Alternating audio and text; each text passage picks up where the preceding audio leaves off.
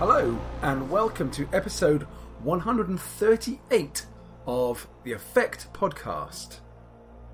The end is near. I'm Dave. Is the end near already, Dave? Because I thought we were going to record a whole programme already. Well, cosmically speaking, the end is near, isn't it? Certainly for all of us. Yeah, cosmically speaking, the end is near for all of us. But just to reassure everybody, it's not the end of our podcast, either in terms of episodes or of this episode. Otherwise, it would be the shortest episode we've ever done. I'm Matthew, by the way. Which might be a blessing. Some people are thinking right now. Yes. So what do we got lined up for today then, Matt? Oh, we've got lots of exciting news to talk about today. So we've got the world of gaming. All sorts of things happened in there, including an announcement from Free League that they did warn us about months ago, didn't they, Dave? But we totally forgot about it. So it was a rather pleasant surprise when it was teased. And then we've got one of our patrons actually coming on the show to talk a little bit about that announcement.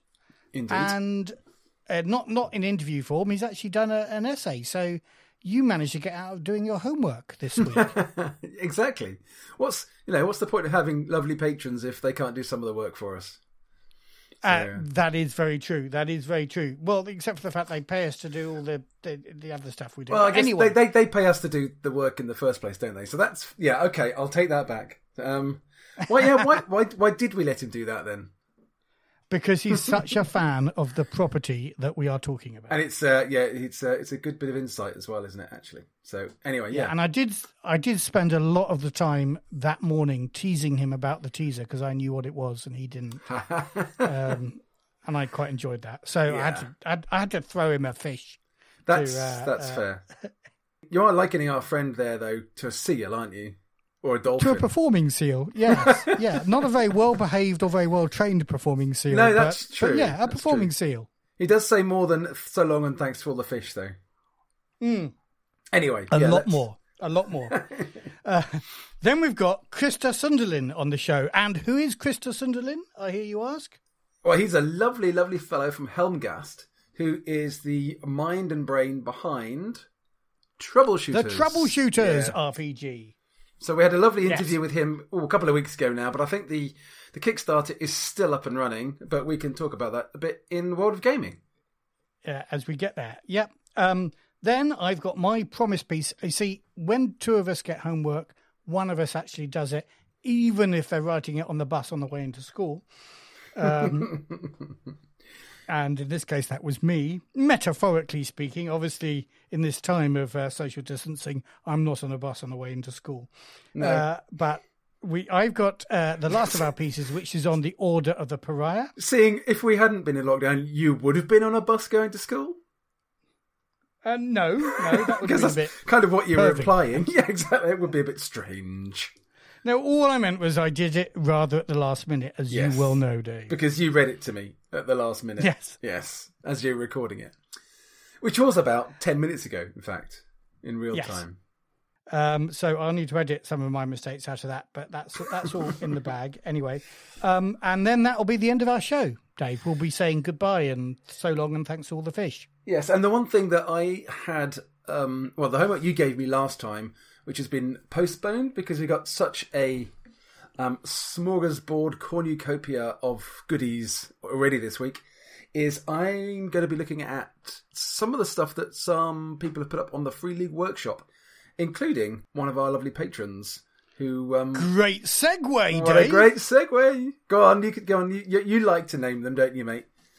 I'm happy not naming them, but if people from other countries are prepared to put up with my horrendous pronunciation, I will. But I will start off with that segue. So one of our new patrons is Millie, the GM, who is the author of at least one of the pieces that I sent you that we got off the Drive-Thru RPG from the Free League Workshop. Yeah. And she has put together, in fact, a whole series of Tales from the Loop adventures based in the north, in Lancashire, I think, around that area, and based on local legends and stuff there too. So I don't know what you think of it. I don't know whether you've had a chance to read it yet. I haven't looked at it yet. I haven't looked at the other ones yet either. I will do so before the next episode. But I will have to say that having spent 3 years living when I was at university in Lancaster, up in the northwest, I love that part of the world. It's absolutely fabulous. I've got a lot of friends who still live up there, and I'm really looking forward to looking at Millie's Tales from the Loop stuff from the northwest. That should be cracking. Excellent. So that's something you'll be doing between now and when we next record. Yes. And I should say that Millie also runs a podcast. She does. An actual play podcast. I think it's mostly D&D, but I did notice a bit of Alien there, Challenge of the Gods. And that is called Roll to Hit. Cool. Roll being ROLE when you type it in. It's a pun, Yes. you see. Are you patronising me or our listeners? Sorry, Matt? Millie, I've just ruined your cleverly clenched. Forgive me for this terrible shout out. But anyway, thank you very much for becoming a patron, even if it is only for this last couple of months. Yeah, when she leaves in disgust after your comments. Yeah, yes. yeah. Sorry, I'm just also forgetting the other patrons that we should also be saying thank you to. We're certainly not forgetting them. Well, no, not at all, not at all. Andreas Kron is one of our patrons. I don't know that he runs a podcast at all. I don't know much about Andreas, but hi, Andreas, and thank you very much. Indeed.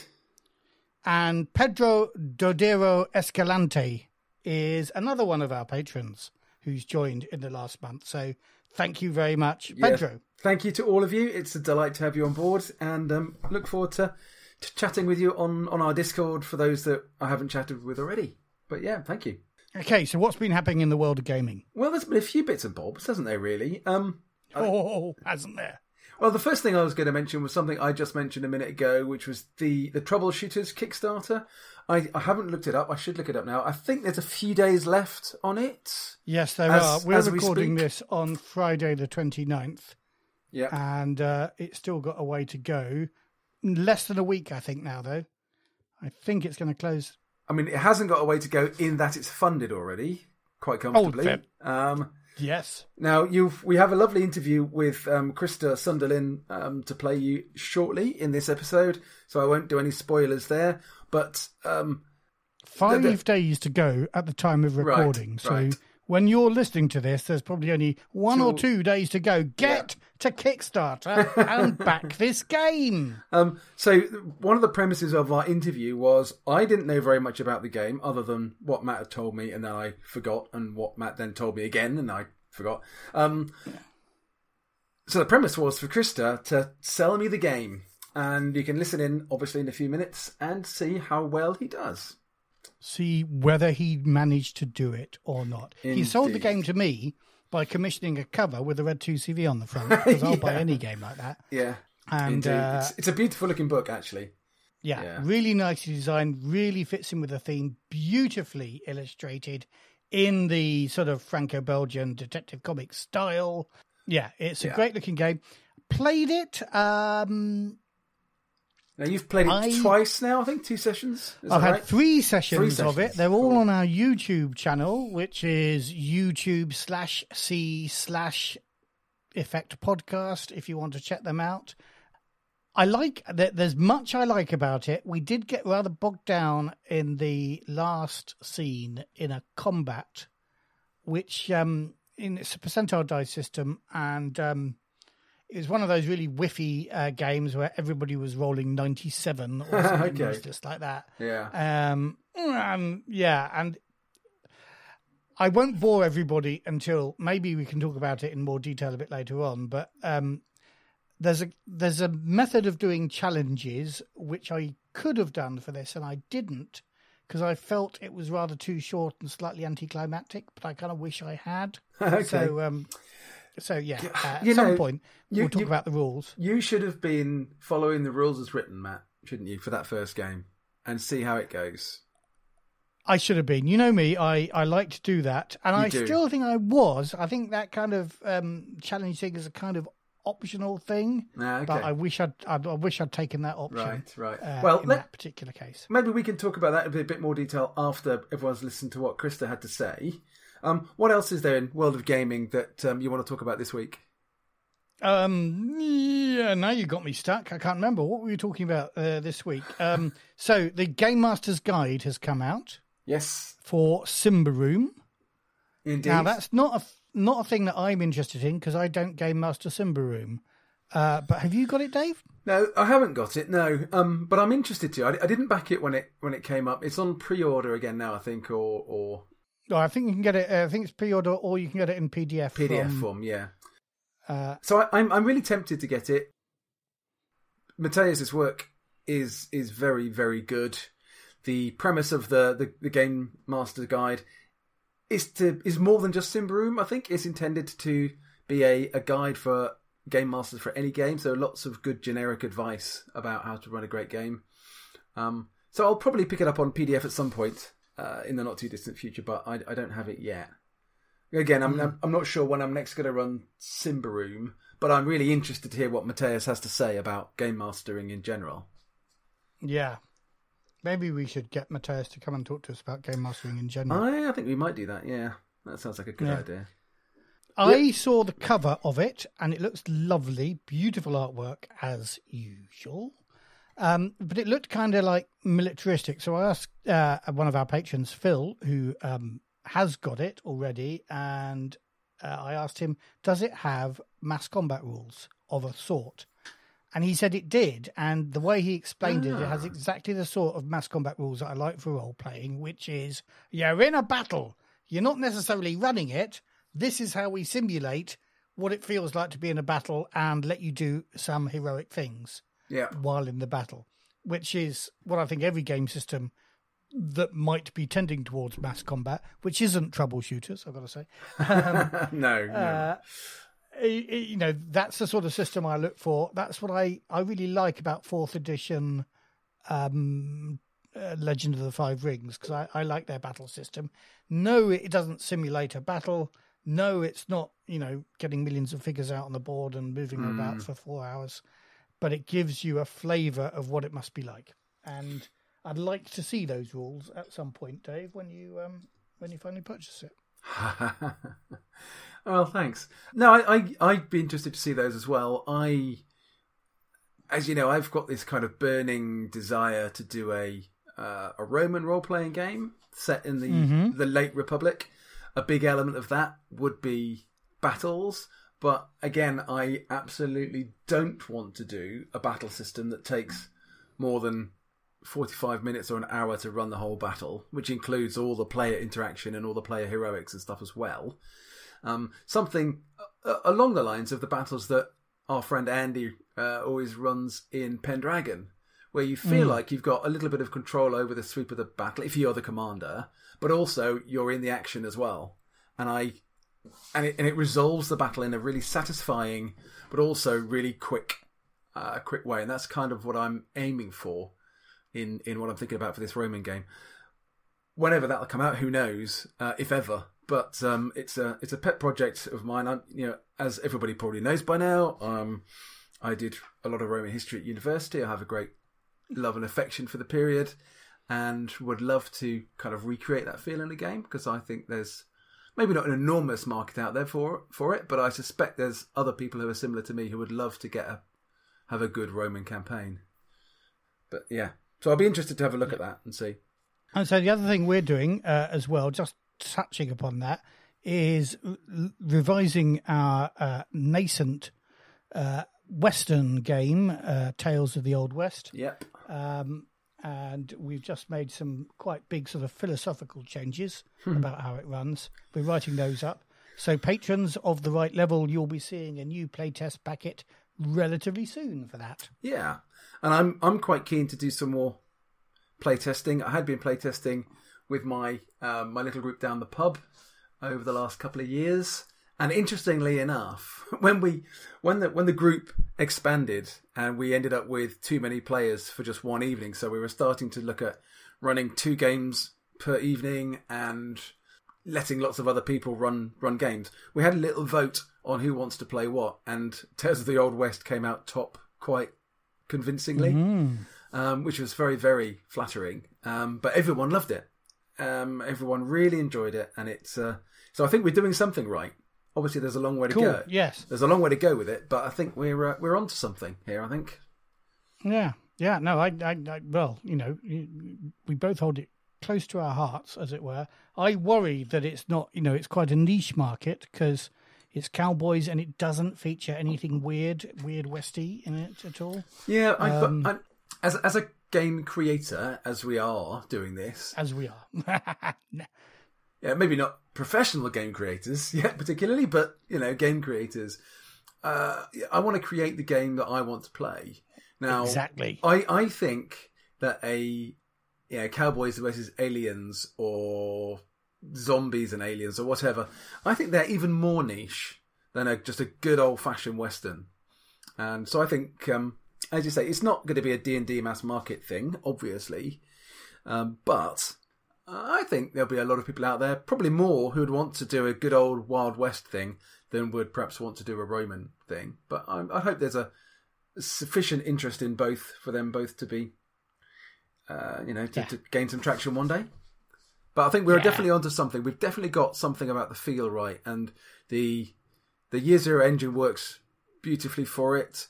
We've made a few amendments to that to fit the genre and fit what we want, and I think they're pretty good. So, what I'm thinking is once I can get once we've got this second packet out, then I can start playtesting it again. Third packet. We might record those and put those out as actual plays and just see what people think. Yeah. We did one from the first playtest that you, me, and Tony did. Actually, we've got that recording still locked away. Did we ever put that out? We didn't, did we? We didn't put it out. No. Maybe we should dust that off because again, that was a good game. I mean, that was interesting, and we are really digressing here on World of Gaming. It's not really. It's our world of gaming. It's our very small world of gaming. It's our little village of gaming. It's our asteroid of gaming. But in that was interesting because the game took us somewhere where we hadn't really expected to go, and it became a bit of an investigation, and it was really good. I really enjoyed it. But I think there's an element of the Wild West which is life in the big cities, such as they were. Which is something else that could be played out as well. Yeah.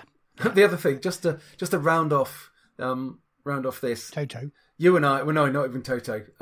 You and I have spoken before quite a bit about my love and my hatred of Star Trek Adventures all at the same time.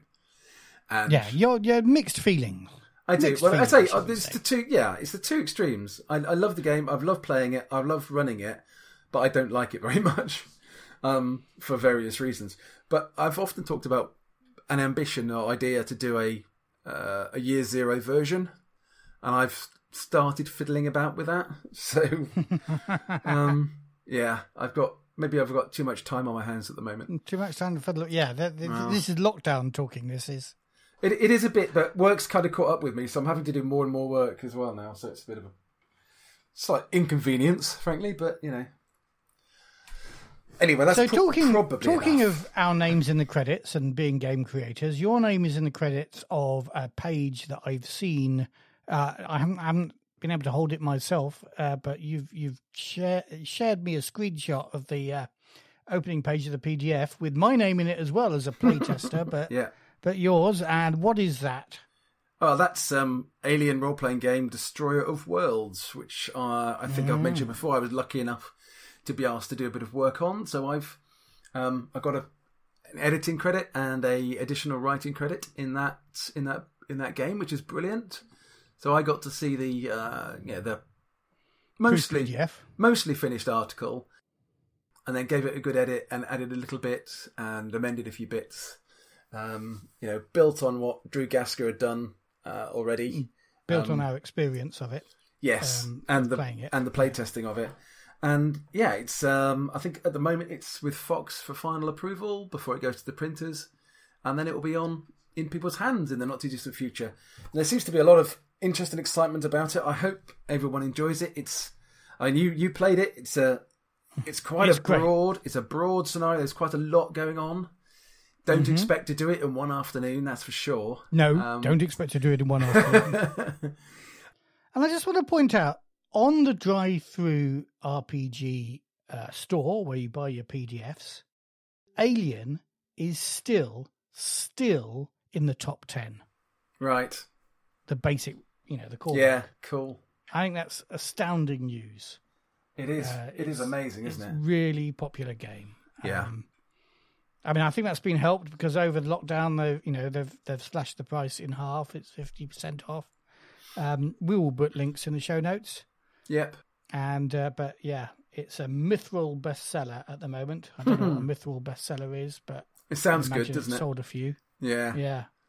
Yeah. It's Mithril is one down from adamantine, and it means in all the products they've sold, only 189 have become Mithril bestsellers. Wow. Out of how many do you think? Well, to give you an idea of copper bestsellers, there are 12,699 of those. Wow. Yeah. There's 13,000 odd silver bestsellers. Okay. And adamantine bestsellers, which is, if you like, top rank, that's 73 of those products. Right. That's pretty damn impressive, isn't it, actually? That is very good. Cyberpunk Red Jumpstart kit that we talked about a few weeks ago, that's an adamantine bestseller. Oh, wow. Yeah, that's done pretty well to get up there so quickly. Blimey, that is impressive. Yeah. A lot of love out there for Cyberpunk. Because our friend and patron Pete had had a voucher for it or something, and he sent it through to me, so I've got it on my shelf here. So kind of obliged to run it at some point. But it's got very, very good, very similar feel to 2020. Back in the day, it's I think the Jumpstart kit. I mean, there's not a lot in there as you'd expect, really. But I mean, the game itself, I ran a hell of a lot of that back in the day. It's one of my favorite genres and games. That is. We're burying the lead here, though. We've teased it at the top of the show. We haven't mentioned it yet. What is the big news in the world of gaming?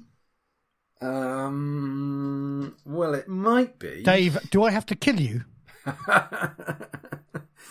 Yeah, or possibly. It might be something that our friend Andy was very excited about. Twilight 2000, new edition announced by Free League, working with Mark Miller. Thomas Harumstrom is obviously the guy from Free League dealing with it, because last time we talked to him some time ago, outside of the interview we gave him, he was sharing his love for Twilight 2000, wasn't he? Absolutely, yeah. So I think they've been looking for this one for a long time. You know, they've spoken to us a few times about their sort of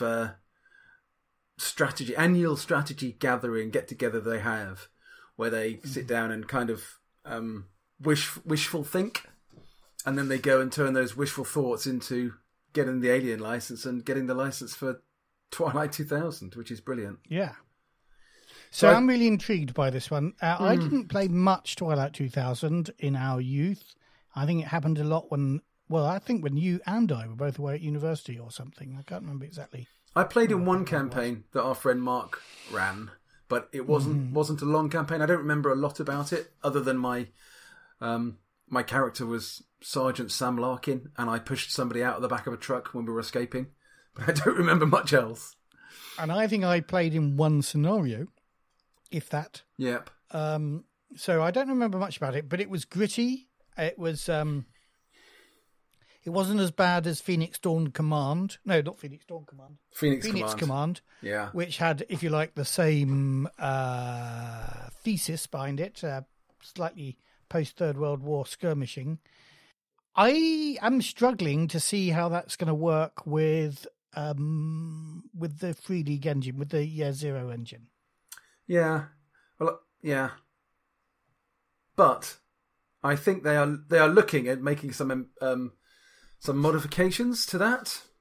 So there was an announcement in one of the newsletters that they were trialling a 2-dice system rather than a dice pool system. But I don't know anything else about it than that. But if we want to learn a little bit about Twilight 2000 and some of the background to it, some of the history, why don't we listen to our friend Andy's essay, which gives us lots of that kind of information. Good choice. Let me take you back 34 years to 1986. The world was still locked in the Cold War. The USA and USSR fought proxy wars across the globe. Unknown to the public at the time, NATO's Able Archer exercise, just 3 years beforehand, had brought the world to the brink of mutually assured destruction and almost inadvertently triggered the Third World War.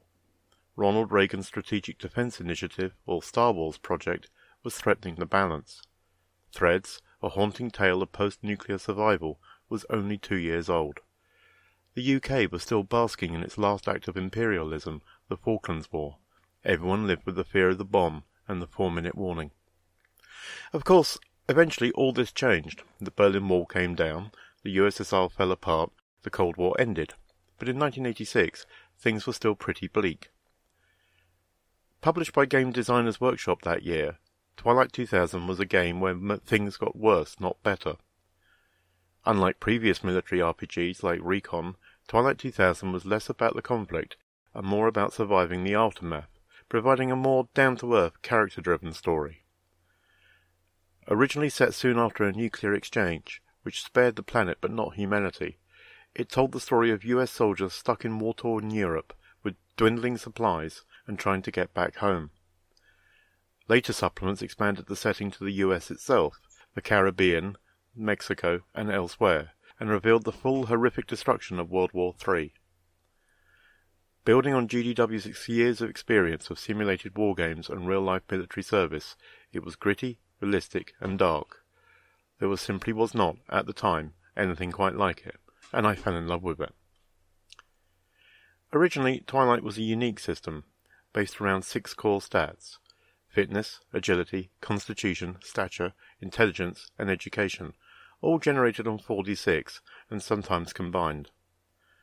A percentage-based skill system, a huge departure from the 2d6 system of other GDW games, was used for the first time. Damage was recorded per hit location. Characters accumulated radiation over time, realistically measured in rad. The game was a huge success, and well over 30 detailed supplements and adventures followed in quick succession. The backstory of the Third World War, or the Twilight War as it became called, was so detailed it was extended by 3 centuries to provide the future history of another GDW property, Traveller 2300, later known as 2300 AD. By 1993, however, Twilight 2000 was looking dated. The Cold War was long over, and the former USSR was in pieces. Stories of a World War III that never was were no longer in vogue. People were looking ahead to a different future and living in a different world. So GDW updated the system, and Twilight 2000 version 2.2 was released. This version was designed as part of a new D20-based house system to be used across all GDW games, including Dark Conspiracy and Traveller, the New Era, allowing supplements for one game to be used by another. As a long-time Traveller referee, this was exceptionally good news for me. I could design equipment and vehicles using Traveller's Fire Fusion and Steel, for example, and use it immediately in both games. At the front of the book, a chilling prologue reminded us that democracies have always made war on democracies, that Hitler was elected, and served to set the new backstory. Not the Cold War gone hot anymore. Instead, a war driven by different triggers, such as an economic collapse, disease, the First Gulf War, Chinese Democratic Revolution, and Sino-Russian conflict. Additionally, if the end of the world as we know it did not appeal, GDW also released Merc 2000, a companion title where the Twilight War never happened. Version 2.2 was sadly the last edition of Twilight 2000 ever published by GDW. For reasons better chronicled elsewhere, the company went under. For 15 years, Twilight 2000 was left forgotten. Then, in 2008, the rights to a third edition of the game were acquired by 93 Game Studios, a Canadian company who advanced the timeline to 2013, and who changed the rule system again to their Reflex 2D20 system. However, this relaunch, named Twilight 2013, was not particularly successful, and the company went out of business, leaving the rights to revert to Mark Miller, one of the original founders of GDW. Which brings us to the present day. Enter Free League, who will now publish the system in partnership with Mark Miller, set in an alternate timeline derived from the original game. This edition will be based on their best-selling Year Zero engine, as well as their hex-crawling mechanic from Forbidden Lands for randomly generated content. Free League have also stated that they will adapt their Year Zero engine to the grim mood of Twilight 2000 and its focus on military equipment and operations. Illustrated by Martin Grip, whose previous work includes the dystopia of Symbaroum, this new edition is certainly very promising, and the Kickstarter is due to commence in August this year. Welcome again to the Third World War. Well, that's really, really interesting insight. Now, I knew a little bit about this game. I say I played it a bit, but I mean, I didn't have that kind of encyclopedic background knowledge. I don't know how much research Andy had to do, or whether he just dredged that from the depths of his fetid mind, of his limitless brain, such as it might be.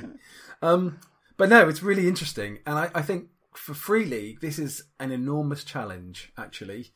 Because for a number of reasons. One, I think if they are going to be modifying the Year Zero engine, or, I mean, is it still the Year Zero engine if they change it from a dice pool to a 2-dice system? Mm-hmm. Although we don't know for sure that's going to happen yet. So they said they're experimenting with some ideas. So we, let's not jump the gun. We don't know what the final mechanics will be. So let's not, diss it too early. I think it'll be really interesting to see if they do take the Year Zero engine in another direction. And Thomas's track record of tweaking his system is brilliant. So, we can always hope for good things, whichever way he takes it. It'll be something interesting and exciting, and almost certainly it'll be a really good development. I think. Yeah, go on. It's interesting, isn't it? If you think, what do you suppose a year ago or earlier, before we'd started playing it, because we're on the anniversary of us playing Alien at UKGE this weekend. We haven't even mentioned that, have we? I mean, what a bloody miss that is. So we're recording this on the Friday that would have been UK Games Expo. Don't sob. Okay. Sob. Look, I've got a train of thought here, and you're running a bloody great freighter right through it. Sorry, mate. Go on. Get on with your train of thought. Sorry.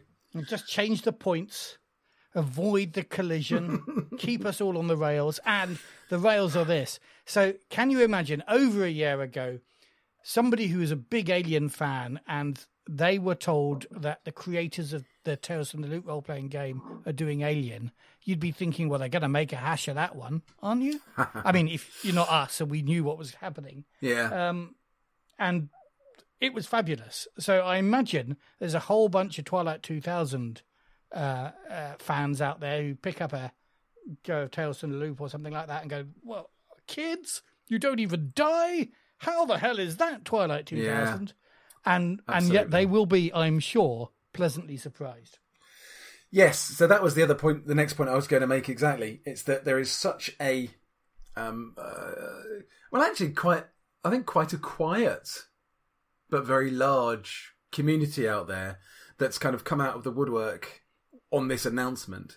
And there's a lot of them who are, what's the right word? Skeptical, concerned. Cautious about how the Year Zero engine will translate into what is a pretty crunchy, detailed game.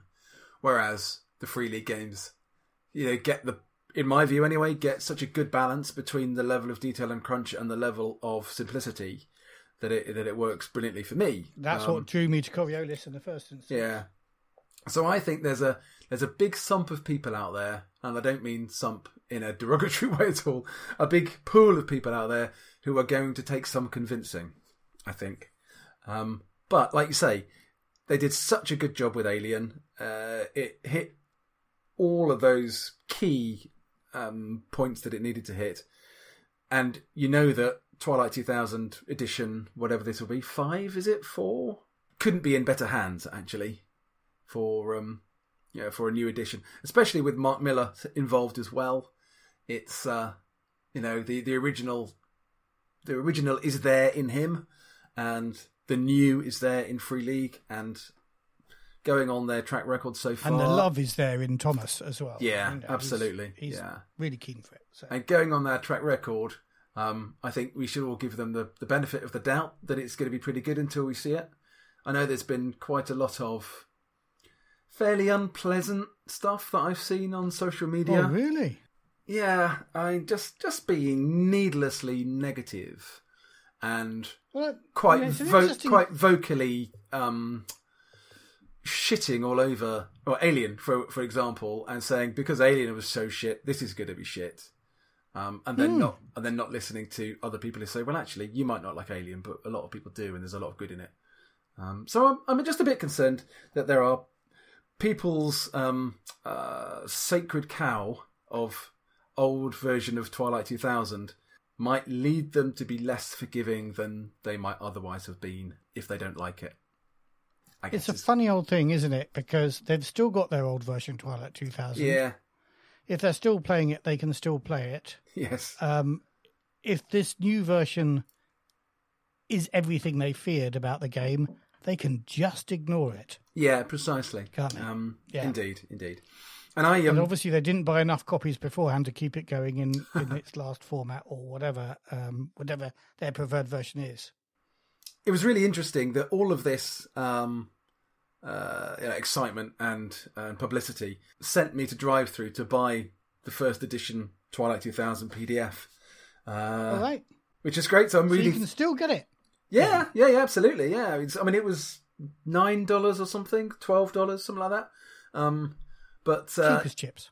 But yeah, it's pretty cheap, and so my nostalgia was tweaked enough to make me go and buy it, and so I'm reading through it again, and it is funny, isn't it? You can chart the way that the games industry has evolved over the last 40 years by looking at a book that was published in 1990, and looking at a book published in 2020, and the style and the presentation style, and obviously a lot of the mechanics are more diverse now. It's a much meatier thing to get into because there's a lot of text. But it was a great game. I love playing it back in the day, even though I didn't play it a lot.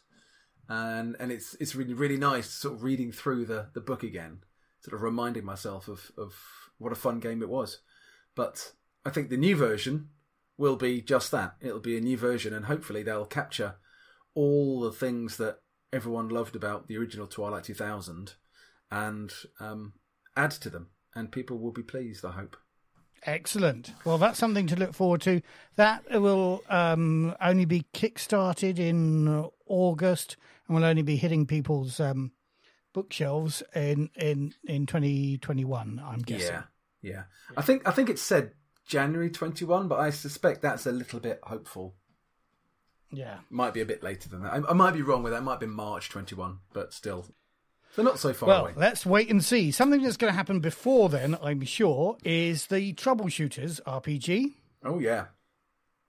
And as Dave said at the top of the show, we got Krista Sunderland in to talk about creating it. So we're with Krista Sunderland, and Krista is the creator of the Troubleshooters, which came on Kickstarter as we're recording this yesterday. It's already made its target amount, so everything it earns over the next... how long are you running the Kickstarter for, Krista? We are running it for 3 weeks. 19 days to go. Already passed, 20 days left, something.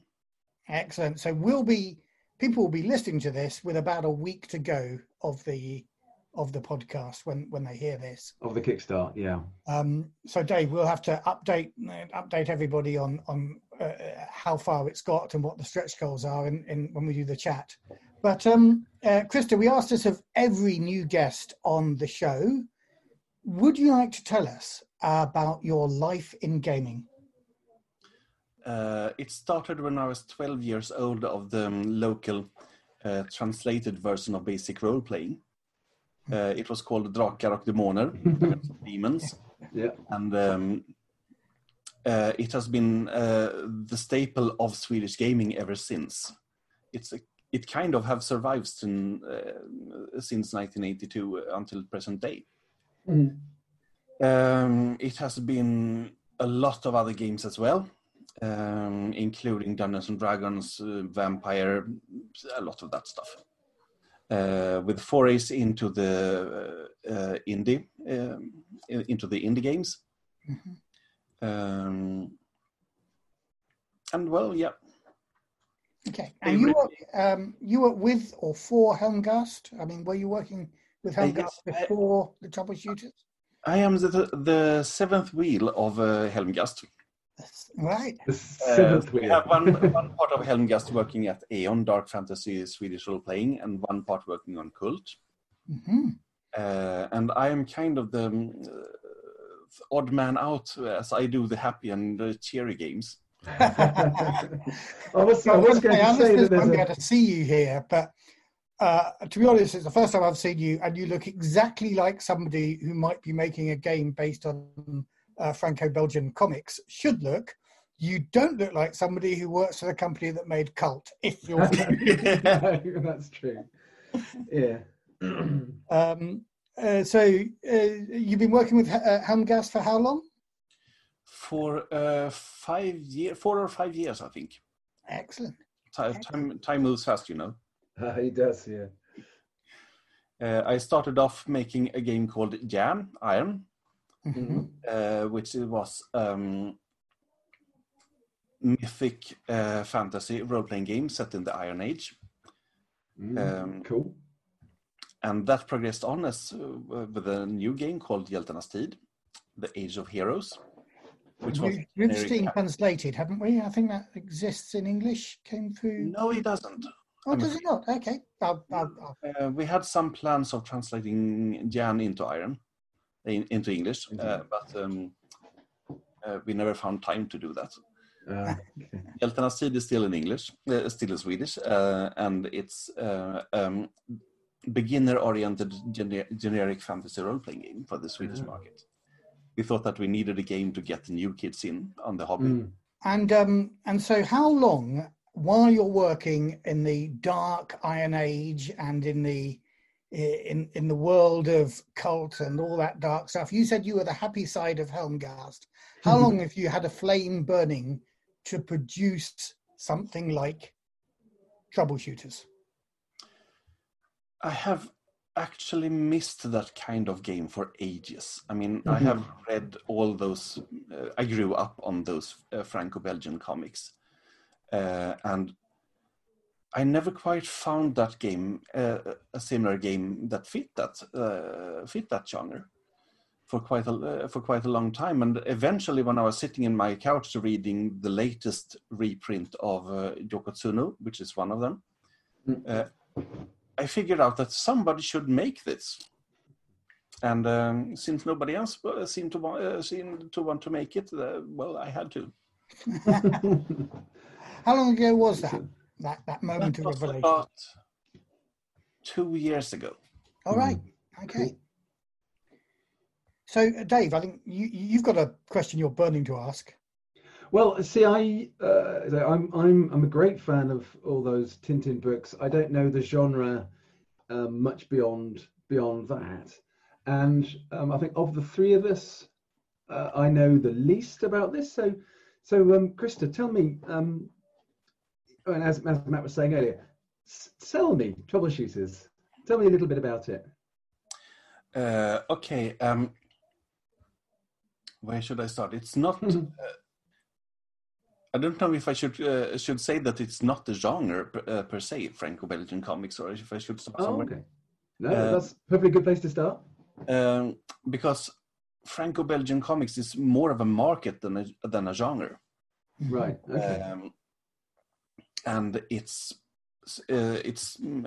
spread all over the French-speaking world, and it stretches every way from Tintin and the very clear line style to the very moving and action-filled style of Spirou, and to the very realistic and gritty style of Bernard Prince and Corto Maltese.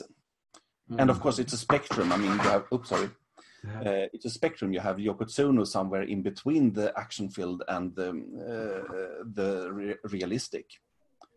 And it's also striking from every genre you can find, from fantasy and really magic stuff to the Smurfs, to Asterix, Okay. all the way to Yeah, the future with Valerian, the movie that Right. came out sometimes. So it's incredibly broad, but it's limited to the French-speaking world, which I think is really, really sad, really. I mean, these are fantastic and great stories. So this is a challenge for the game, isn't it? I mean, Oh, yes. in the English-speaking world, as Dave says, we know Tintin. We know Tintin Yes. quite well. We know Asterisk, I guess, as well. Yeah. Yeah, and kind of the Smurfs, but neither of Yeah. those in the game, really. yeah.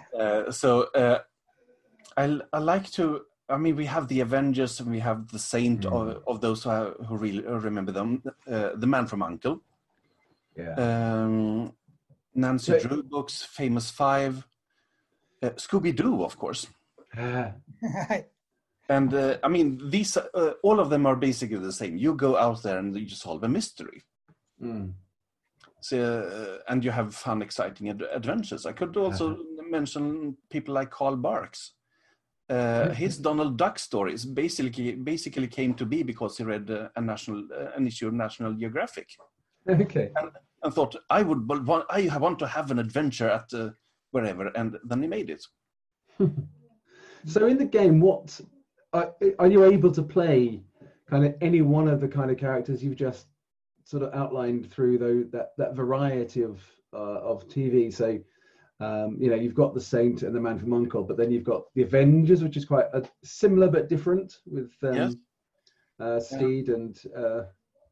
So does the game allow? American listeners, the Avengers we're talking about are Steed and Mrs. Peel, not Yeah. America in the game. No. No, Absolutely the not. earlier stuff doesn't count. So are you able to? Does the game allow you to play pretty much any kind of character across that range? Yes, I would say so. We have character templates for journalists, curious students, traveling scholars, even spies for that matter, Okay, undercover cops, and so on. cool. Of course, gentleman thieves. I should mention Lupin the Third if you're into the Japanese market.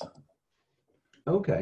That's something my son might know. It goes right over my head. It's a long running anime and manga about a couple of honorable thieves led by the Arsène Lupin III, which was which kind of this grandson of a famous French gentleman thief. It was called Arsène Lupin, which was quite popular at the start of the last century. Cool. Interesting. Yeah.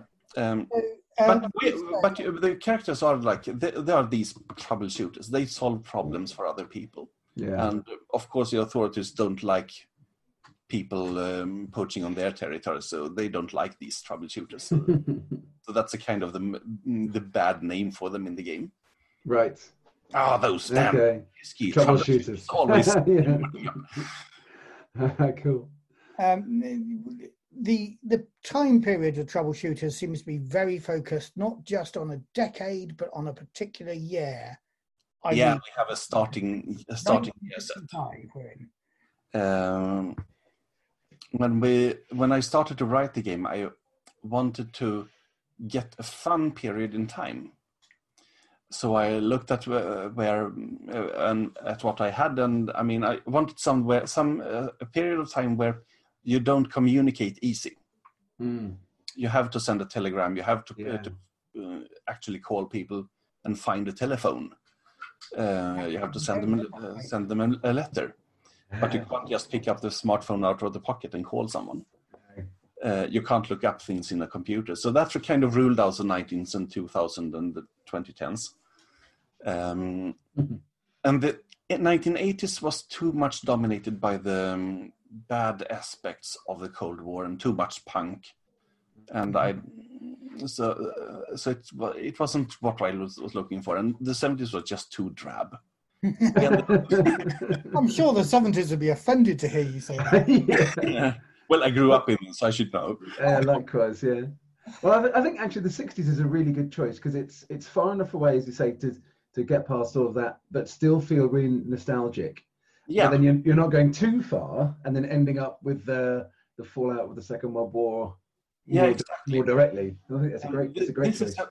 This is unless you're talking about the Vietnam War, it's a very very positive area. It's right in the middle of what the French call the golden decades. Yeah. I mean, they have just in the real world they had just started to build the Concorde. Cars were beautiful. I mean, the reason we set it in particularly in 1965 was that it was the year after the Alfa Romeo Giulietta was released. Giulietta Spider even. Okay. And that's just a beautiful car. Okay, yeah. Actually, Matthew is a big fan of 2CVs. I think he was about to launch into talking 2CVs. Yeah, but that's like, you mean, do you know what it's called? Why it's called 2CV? De Chevaux. It's a 2-horsepower engine. Yeah. Basically, I know a lot about the 2CV. Don't oh, yes. I know almost nothing about the 2CV except that Matt used to have one. Actually, just on cars, I don't want to come across as a car nerd, but on your Facebook page, one of your characters is a driver. She's driving a Lancia Stratos, which in the 60s, does it? No, it's actually 73, but it's a beautiful car and it's a fun car to drive. And it's like, what the hell kind of thing. Yeah, exactly. I mean, it's the same kind. There is a Concorde at the cover of the book, but I was about to mention that as well. Yeah. So yeah, it started flying in 1976 for real, but who cares? It's a beautiful. Nice. It's a good attitude. I like that attitude. So yeah, I mean, it's the best bits of the 70s, the least drab bits of the 70s. Oh yes. I mean, it's important to tell people that they can play in this era and don't care about history. Yeah. Right. Well, yeah, I mean, also the Kickstarter makes mention of dinosaurs as well, so it's very much a fictional 60s we're playing in, isn't it? Yeah, I mean, you can find dinosaurs in any Lost Valley, so of course there should be dinosaurs. It is a fictional 60s. I mean, there are countries in the game world that don't exist in the real world and so on. So I was just going to say, whilst we've been talking, a couple of things that sort of like come into mind. So if I wanted to role play a game of Arthur Conan Doyle's The Lost World, then this is the game to do it with. Could I run something like, would this work well for a game that would reflect like Death on the Nile or Evil Under the Sun, one of those Agatha Christie movies with Hercule Poirot as the main protagonist? Yes, I think you should. Yeah, I think you could. Because it's definitely got that feel. It's got the right era, but again, who cares? Yeah, because it's like the picture that Matt's got in the back of on the back of his video. That boat just really reminds me of that those two great movies. I love those Agatha Christie films, and it just immediately made me want to play that. Actually, we're winning you over, Dave. Well, it's 15 love to you guys so far. That's for sure. Okay, let me see if I can muddy the waters a bit, Krista. Yes. Obviously, I'm going to speak within just the terms of Tintin here. But although Tintin's great, there were a couple of books which were, shall we say, more of their time and don't necessarily come up against, don't necessarily sit alongside modern sensibilities. So Tintin in the Congo, I think Tintin did some stuff in the Far East. That's a little bit, shall we say, stereotypical, if not racist. How are we dealing with that in your world? We don't have that. Basically, we're quite sensitive about inclusiveness and racism and sexism. So yes, it was a part of the early days, but it was also those comics at that time they were child of the times. Yeah, completely. Yeah, and we don't. When we do those things today, we don't have to follow those conventions that they had in the 60s. But I get the impression it's a very globe-trotting game. So we are going to be going off and meeting different cultures. You've got to be quite careful, haven't you, about writing about, I don't know, let's say Polynesian Islanders, since we mentioned Corto Maltese, without stereotyping Polynesian Islanders themselves. You make the characters that you meet there complex. Mm-hmm. You give them a full background and you tell their story as well. You don't just make them a caricature. Mm. And talking of traveling around the world, one of the things I really like about it is your character sheet is a passport. Yes. Yeah. And adventures will be coming with passport stamps so that all the players can record their adventure and their visit to wherever it is in the world they've been with a passport stamp. Yeah, we came up with that idea. I mean, you have always a little section of the character sheet where there's personal data. And if you're going to travel around the world, you will have that. You will have a passport. So, of course, you should record that stuff on that. Then it became natural to just make the character sheet into a passport booklet. And then every adventure that we will have that will go off to some place in the world will have a sticker sheet in them. With visa stamps that they could put in the passport. And on the deluxe level, you will get a real actual stamp. Oh, an actual... Okay. Yeah. Oh, nice. Now you're making me want to go to the deluxe level. I can't afford it.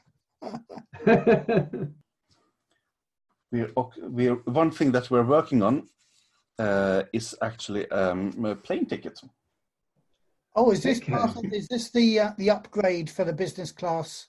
That comes it will come in the travel set. Yeah. And it will be printable as well. And we also have a printable emergency passport. Which is ready on the archive for the people that want to start playing it. They can print off an emergency passport. Yeah. I love that as well. I used to play a game set on a world where we had ID cards and the character sheet folded down into that ID card. Yes. Let's talk a little bit about the mechanics. Now, I'm speaking from having run one session. Yeah. So I can't claim to know it all yet. But so I can see you spoke of playing basic role-playing games in Sweden. Yeah. I pronounce Demona and Draken. I'll screw that up in Sweden. Drake Octomon. Well done. And so I can see that. So it's a D100 game, which which has stood the test of time. I'm playing in a RuneQuest campaign with another group of friends. But you've got a really lovely sort of modifier technique where people can. Where people just compares the ones to the difficulty level. Is that? Yeah, exactly. Yeah. So that if you've got an amazing opportunity and it's really easy, you get +5, and then whatever percentile score you get, if your score's 5 or under on the ones, then you succeed, even if it's 95. But what I particularly like is you can take a negative modifier and risk failure on a score, or whatever score you get being the ones being under that number, in return for story points. And then you spend those story points on other effects and things like that throughout the game. Yeah. There's a tight connection between story points and abilities and complications and the die roll that you make in the game. You often get this, like, okay, I will make this roll harder because I'm drunk. Yeah. I activate my alcohol, my drunkard ability complication. So I get 3 story points for that, and I get -2, which means that 1s and 2s on the one die will always fail in this scene. Mm-hmm. And of course, that then encourages all the rest of the players to say, "Oh, you idiot! You drunkard! You failed!" I like that. It takes, let's face it, one of the oldest resolution systems. If it's coming out of RuneQuest, there it was in the late 70s.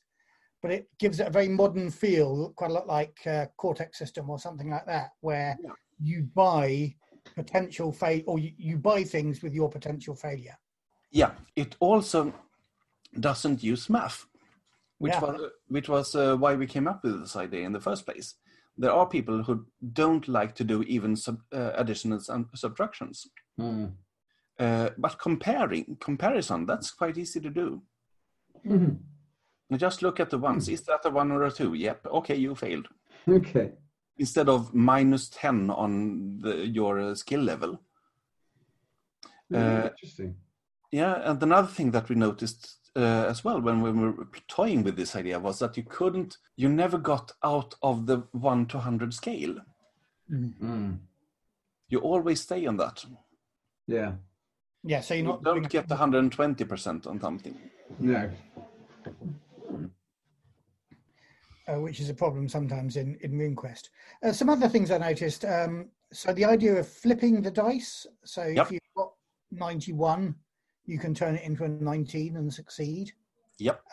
How does that work? What do you have to do to be able to flip the dice? Usually, you can always pay 2 story points to do it. Right. And you can often activate an ability to do it for 1 story point, or in certain situations according to the ability. Excellent. Not all abilities are like that, but many of them have that That's option. the feature. Okay. And the other thing I really like, and I've seen it. Where else have I seen it? Oh, in the other game I'm trying to convince Dave to play, which is Unknown Armies. In Unknown Armies and in your game, if you get Unknown Armies, of course, coincidentally also has the flipping mechanic, actually, in circumstances. I think that I stole it from the old Warhammer Fantasy roleplay. In Fantasy World, Yeah. They use flipping dice for original. hit locations. Oh dear! Now I'm. It's been a long time since we played the old version. I did buy the old version again, but never got around to playing it. But the other thing is, when you get doubles, 33, 44, whatever, obviously you can't flip those. You earn a story point just for rolling a double. Yeah. And effectively it's your critical hit, critical failure thing, in that if you get a double and you've failed, then it's a really bad failure, or something else bad happens as well as your failure. And if you succeed and you've rolled double, say 33 or an 11, you not only succeed, but something really good happens. Yeah.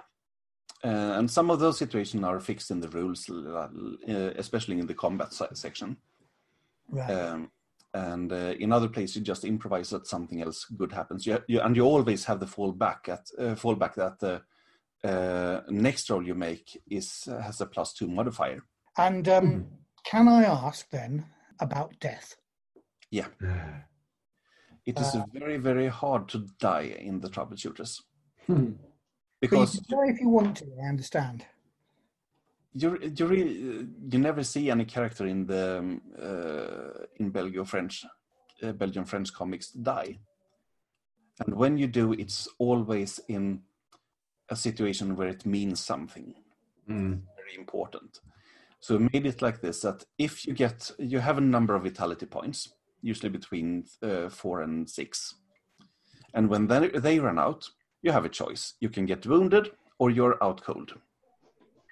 If you're wounded, you don't lose those vitality points that you just got, but you can still act. It will mean a negative modifier in the future, and then have that as a narrative problem. Yeah. But being wounded will mean a problem in the future, but not in this fight. Right. And but you also have the option if you lose too much vitality, you can also choose to be mortally wounded. In mortal peril. Yeah. And if you run out of vitality, then you're dead. Right. So I lost all my vitality. Okay, I'm out cold, which usually means that I'm captured by the bad guys or the other fix the situation somehow. But sometimes when it really means something, you can say, okay, I'm in mortal peril. This is real. Now let's get dangerous. Building up to the sort of like the climactic end of a character's story that as a player you'll remember for the rest of your life, kind of thing. Yeah. And it's your choice. Yeah, you're absolutely right. I hadn't really thought about it. That Tintin never dies. None of his friends ever gets killed. They get knocked out a lot, like you say. Yeah. But I then think I can recall two characters dying, and that it was in that Moon Journey. Really? in the Tintin one. Yeah. Ah, okay. I have got that. I obviously haven't read it for 35 years. I don't know what it's called in English. I think one of them, there was two stories. There were two books, wasn't there? One of them was Destination Moon. Okay, Destination Moon. In the second book there is this villain that's sneaked on board the rocket, and he dies, but off screen. And another character then, should I spoil that really? But another character that shot the first one then jumps off the rocket. Mm. But as far as I can remember, those are the only two deaths in Tintin. Excellent. No, I love that mechanic. It's the more narrative choice of how your character comes to meet his doom or her doom. Yeah. I think I really like that. And a lot of role-playing games don't give you that opportunity. And a lot of them, it's right that you don't get that opportunity for the particular game. But a game like this, which is, as you say, based totally on a market of, not a genre, I almost said genre, a market of these kind of stories, I think that sounds really, really intriguing. I like that very much. Yeah, it was the correct choice to make, I think.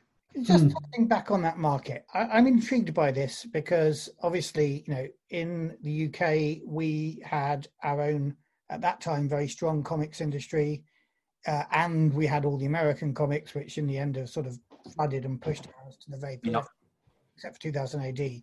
So in Sweden, was there a lot of translation of the Franco-Belgian comics of more than just Tintin and Asterix? Oh yes, we had our own comics industry, but that was mostly aimed at older guys. It was of a humor that really were around in the 1930s.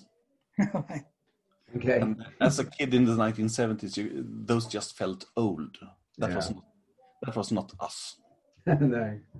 Then there were American comics, mostly Spider-Man, Batman, and Superman, and that's it. Yeah. There were a few children's comics aimed for younger kids, like 6 or 7. Still not us when you're 12 or 13. Yeah. Donald Duck, of course. But other than that, there was the Belgian and French comics, and they were translated in really great numbers by a Danish publisher called Carlsen, which printed them in album format, quite bigger than a normal sheet of paper. Yeah. And that really satisfied our cravings for cool stories.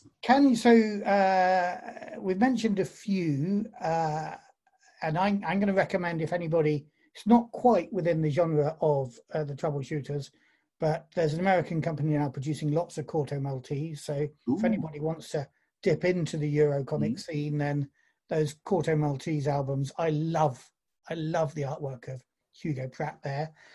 Is there one comic that we haven't heard of that you are aware might be getting an English translation that people should seek out? I can mention quite a few. You have Blake and Mortimer, which is quite science fiction-y in the 1960s. Okay. 50s, 60s, thereabout. I know that they are getting translated into English. You have Yokozuna, which is 70s, 80s, 90s about. Still very, very spot on. And they are also translated. I would be very, very surprised. I mean, I have seen Spirou et Fantasio in English as well. But I don't know how recent they were translated. Yeah, and one of the challenges, I think, is the Americans don't like the album-sized pages, so they often cut them about. I mean, my first Corto Maltese pages were ruined by them trying to shrink it down into American format and just cutting out each individual panel and rearranging it all. I mean, I love the US comic format, and then Jan was published in that size. Okay. It's such a great paper format, really. But these French and Belgian comics should be large. Right, Yeah. And this game's going to be huge, we hope, as well. Yeah, I hope so too. So thank you, Krista, for coming to talk to us about this. We won't know exactly how successful it is when this interview goes out, but Dave and I will be monitoring the Kickstarter page. We're hoping for loads of more adventures to be funded by this show. Well, I'm sitting here kind of waiting. So I've got the Kickstarter up. Okay. And I'm sitting here poised with my finger. Shall I back it? Shan't I? Yes, you should. You should. You've certainly given me a real choice. It looks lovely. The artwork is great. What you've said about it has been really intriguing, and I can see lots of various gameplay that you could play through a system like this. So, what the hell? Here we go. Live on the radio. 2 weeks.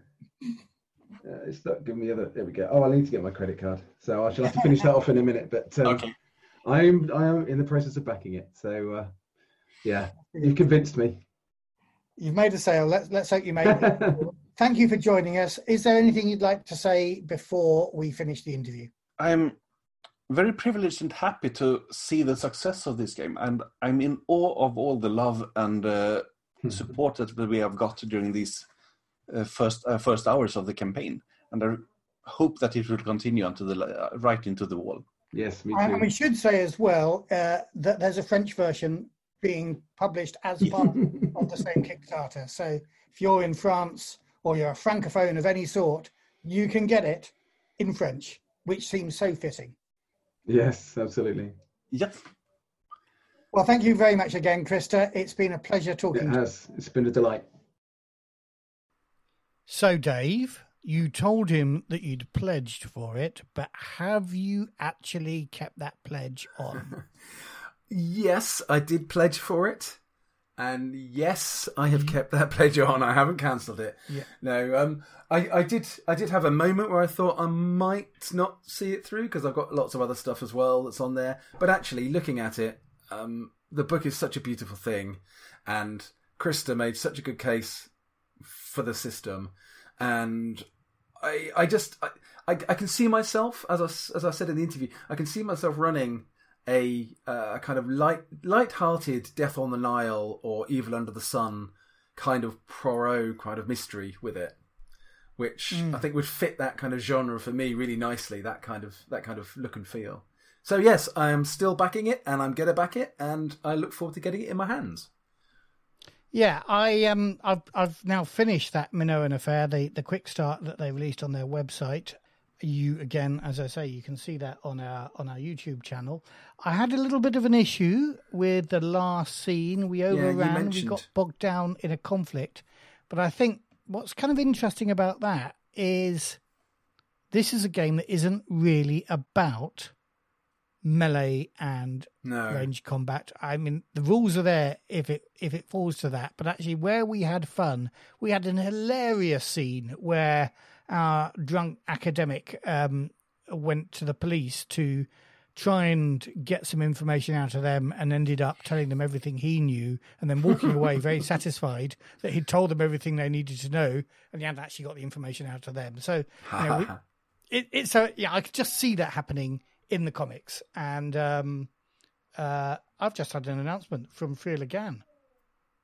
What have we had? Bitter Reach is on the way! Games Quest has just sent it. You lucky bastards. Cool. Well, you might have it. Check your email. I am checking now. I'm checking now. Anyway, we were talking troubleshooters. Yeah, troubleshooters. Sorry. Don't get distracted.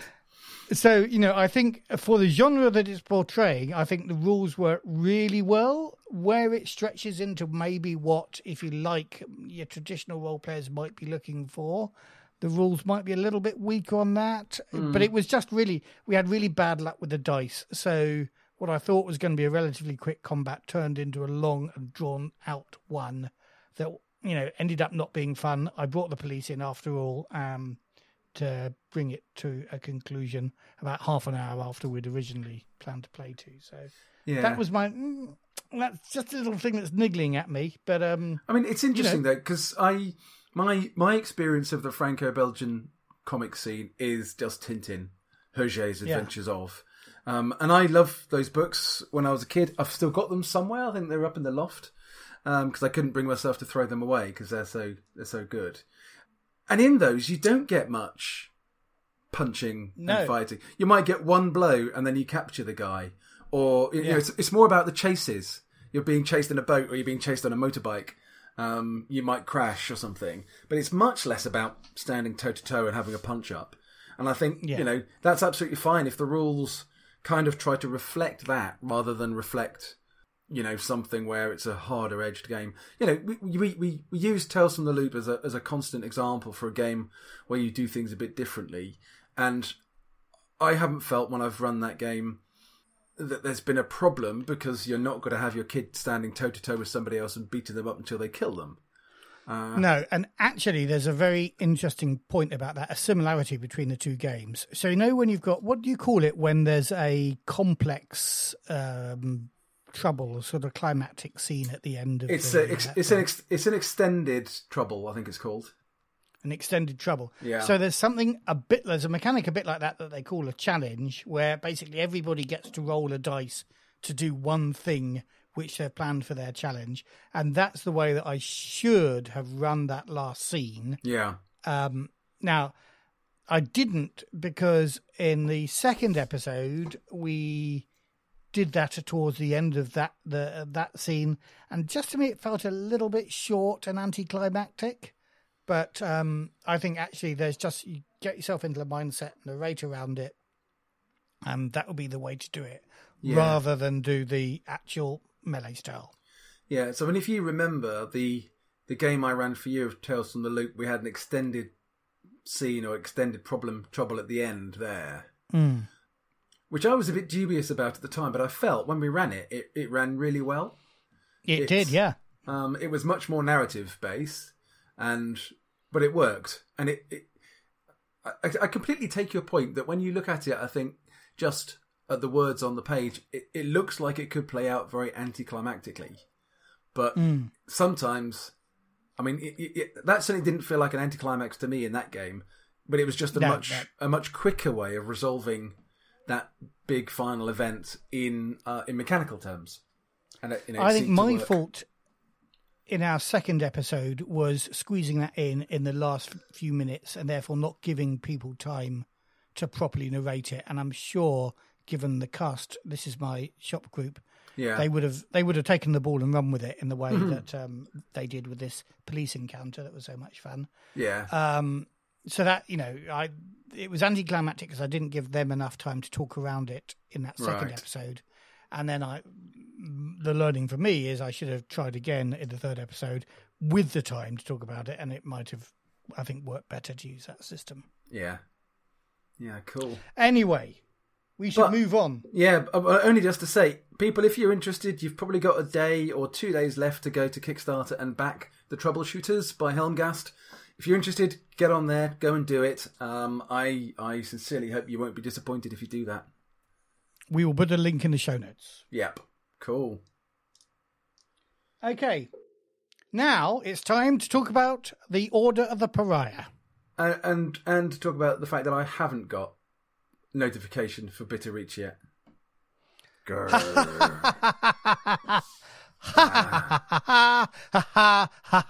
Well, although, have that said, I don't always get a notification from Games Quest. Sometimes it just turns up. Anyway, yeah, have you checked your junk folder? Yeah, I always check my junk folder now. Ever since your mail started going in there for no reason. Obviously, my inbox has got better discerning qualities than I have. Yes, puts you straight in the junk.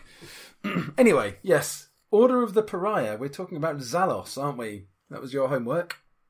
Yes. So the last of the factions that we hadn't yet talked about. Shall we have a listen? Yep, let's listen to that. The Order of the Pariah are my favourite faction, but not for the reasons that you might expect.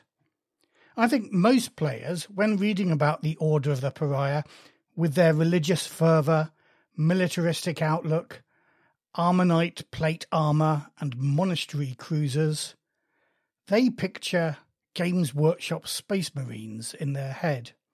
And frankly, that's not a bad shorthand, but I like to think of them as more nuanced.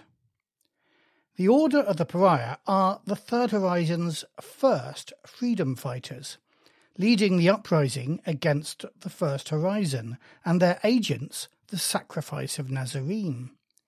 And of course, when independence was won and the portals closed, it was the Order that carried on the fight, seeking out the vestiges of the Nazarene sacrifice, while other factions thought the fight was over.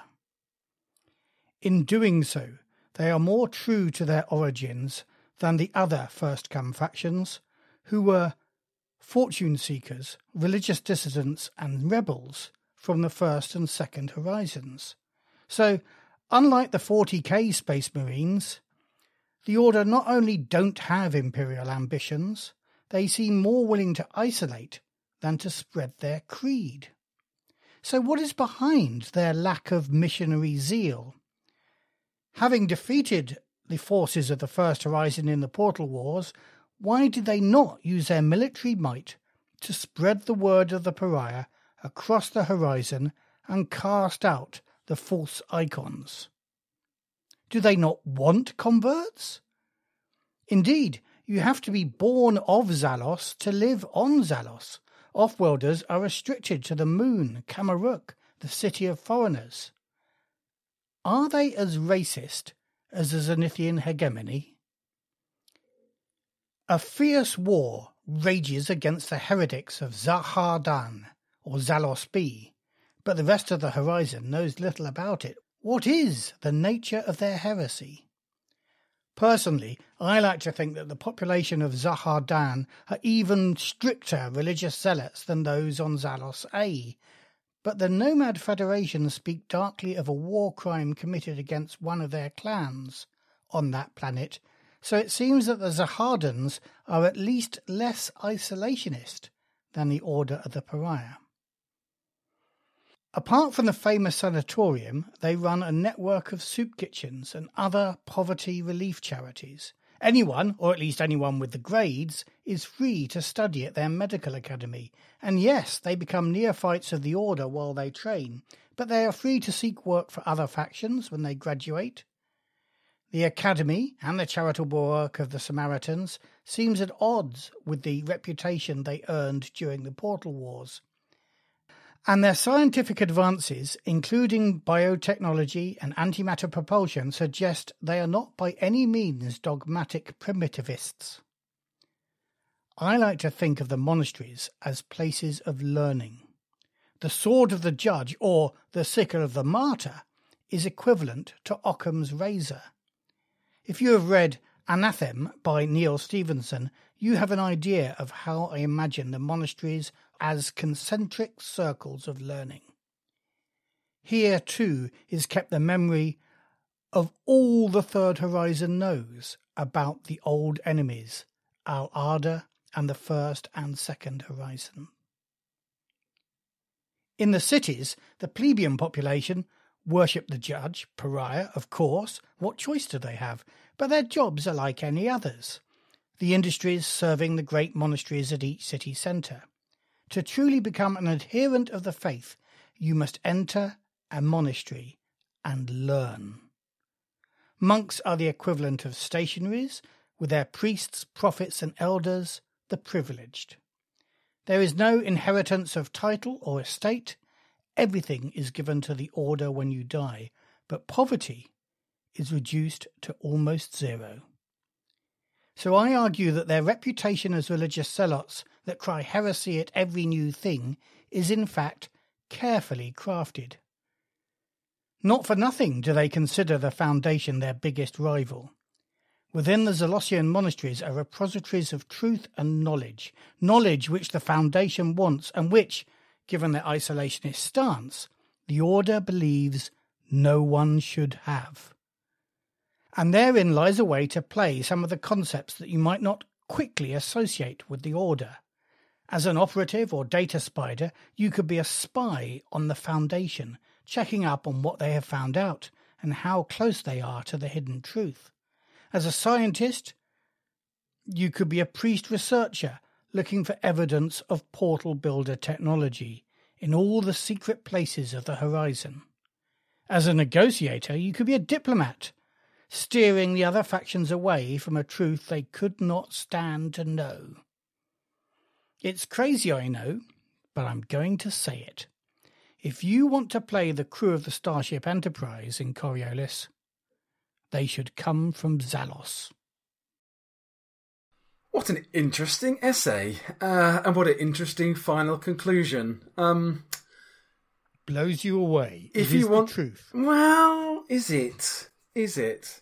So I think you've definitely taken. I mean, I love your take on all of this. That they're hiding something, and they're hiding this knowledge, and they're kind of sacrificing themselves to this knowledge to save everybody else in the Third Horizon from having to carry that burden.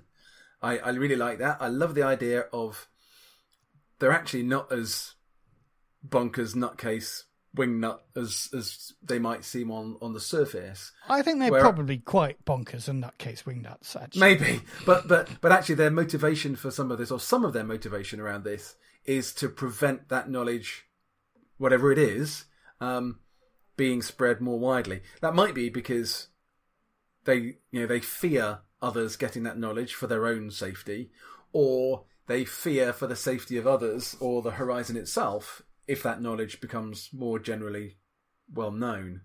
So I think that's a really nice, interesting take on it.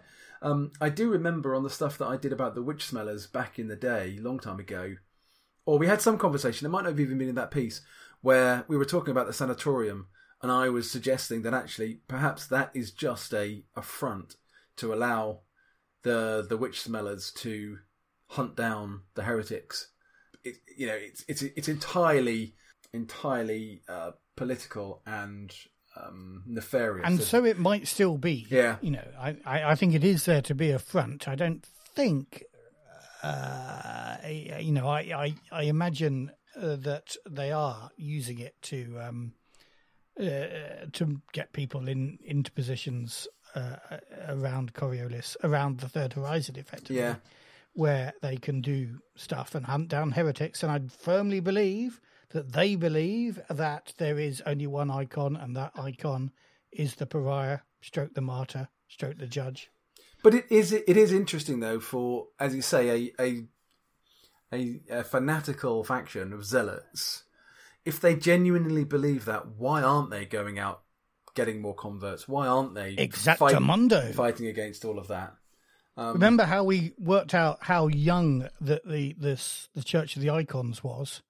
There was nothing there 60 years ago. The Church of the, they had an open field that they could have stormed in and would all be worshipping the judge now. But no, they didn't do that.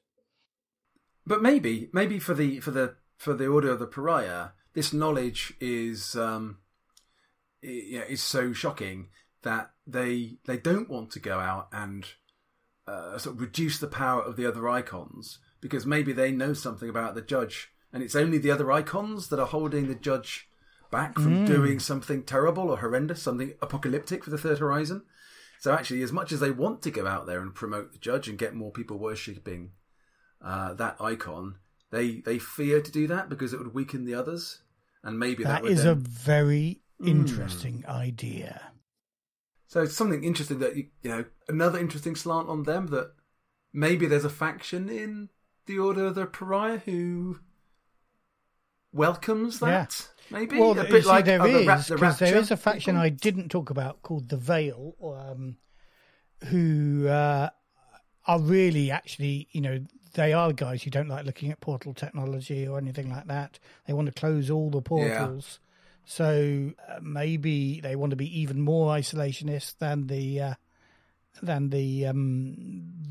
majority of the Zalosians, or maybe they want to work against the Zalosians and release a mad judge on the Third Horizon. Yeah.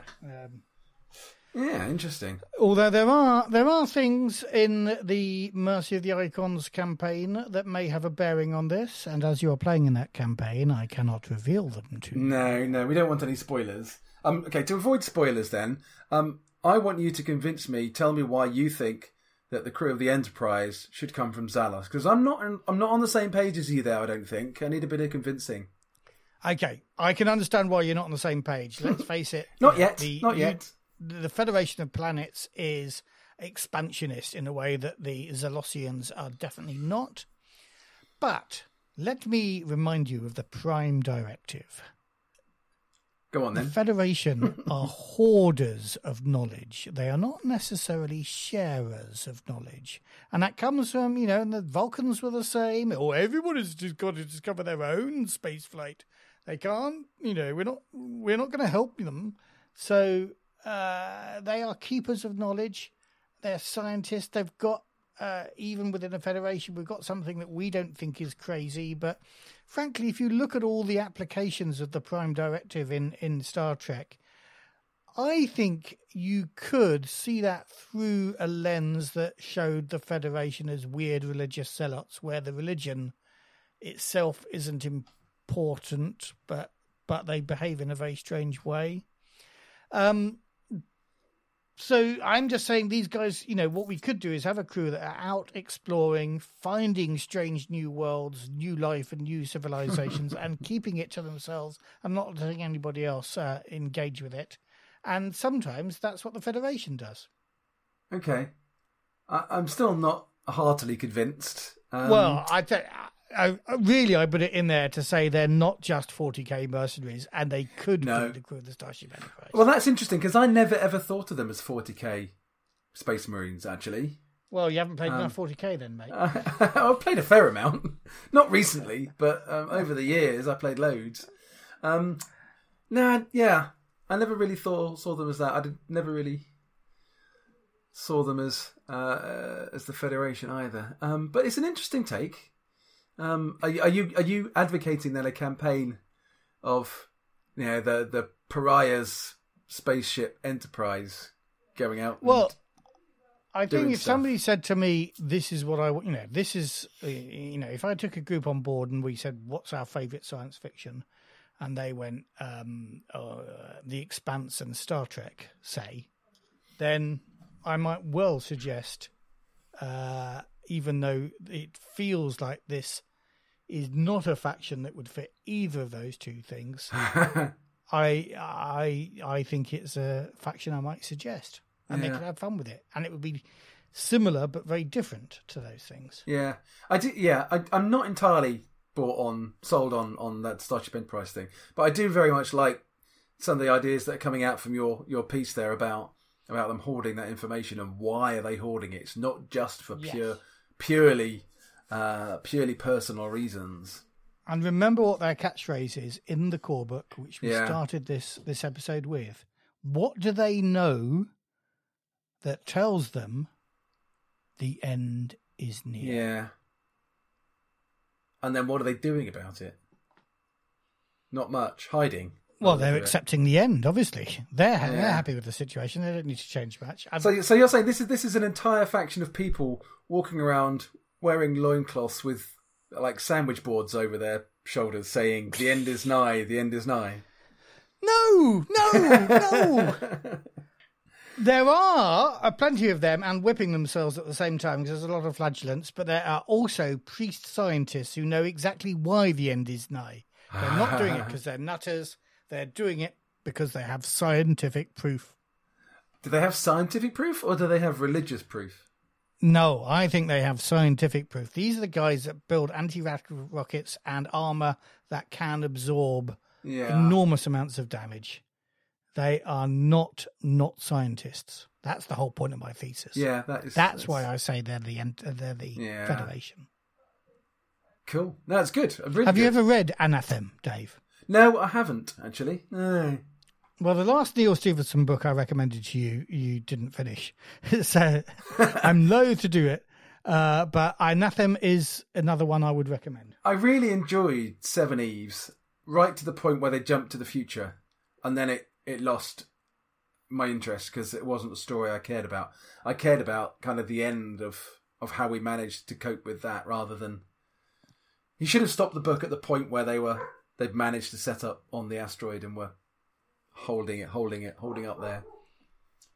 You see, I like the book as a whole, and there's a role-playing game there, actually, where you're one of the not 7 Eves, you're one of the descendants of the 7 Eves.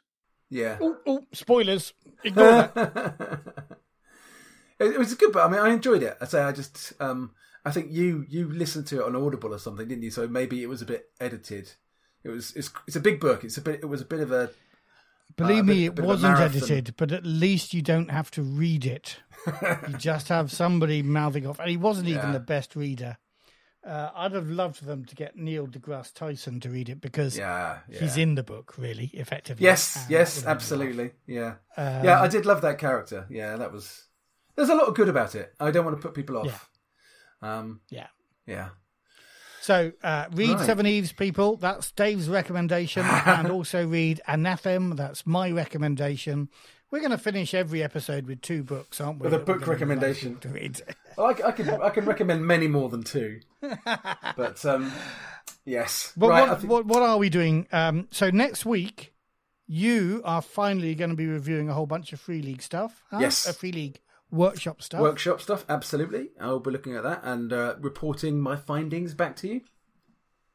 And I think I've scheduled an interview. I'm just trying to remember, but I think I've got an interview scheduled with the creator of Trilemma Adventures and Craig, who is creating another Free League. Well, I don't know whether it'll be a Free League workshop thing, but he's creating a bestiary for Forbidden Lands. Oh yes, so that you can play the Trilemma Adventures in your Forbidden Lands setting. Excellent. Cool. Well, I think we've definitely banged on longer than we'd intended to today, as always. So unless you've got any other messages to throw in, Matthew? No, I'm going to shut up now, Dave. Excellent. That's a first.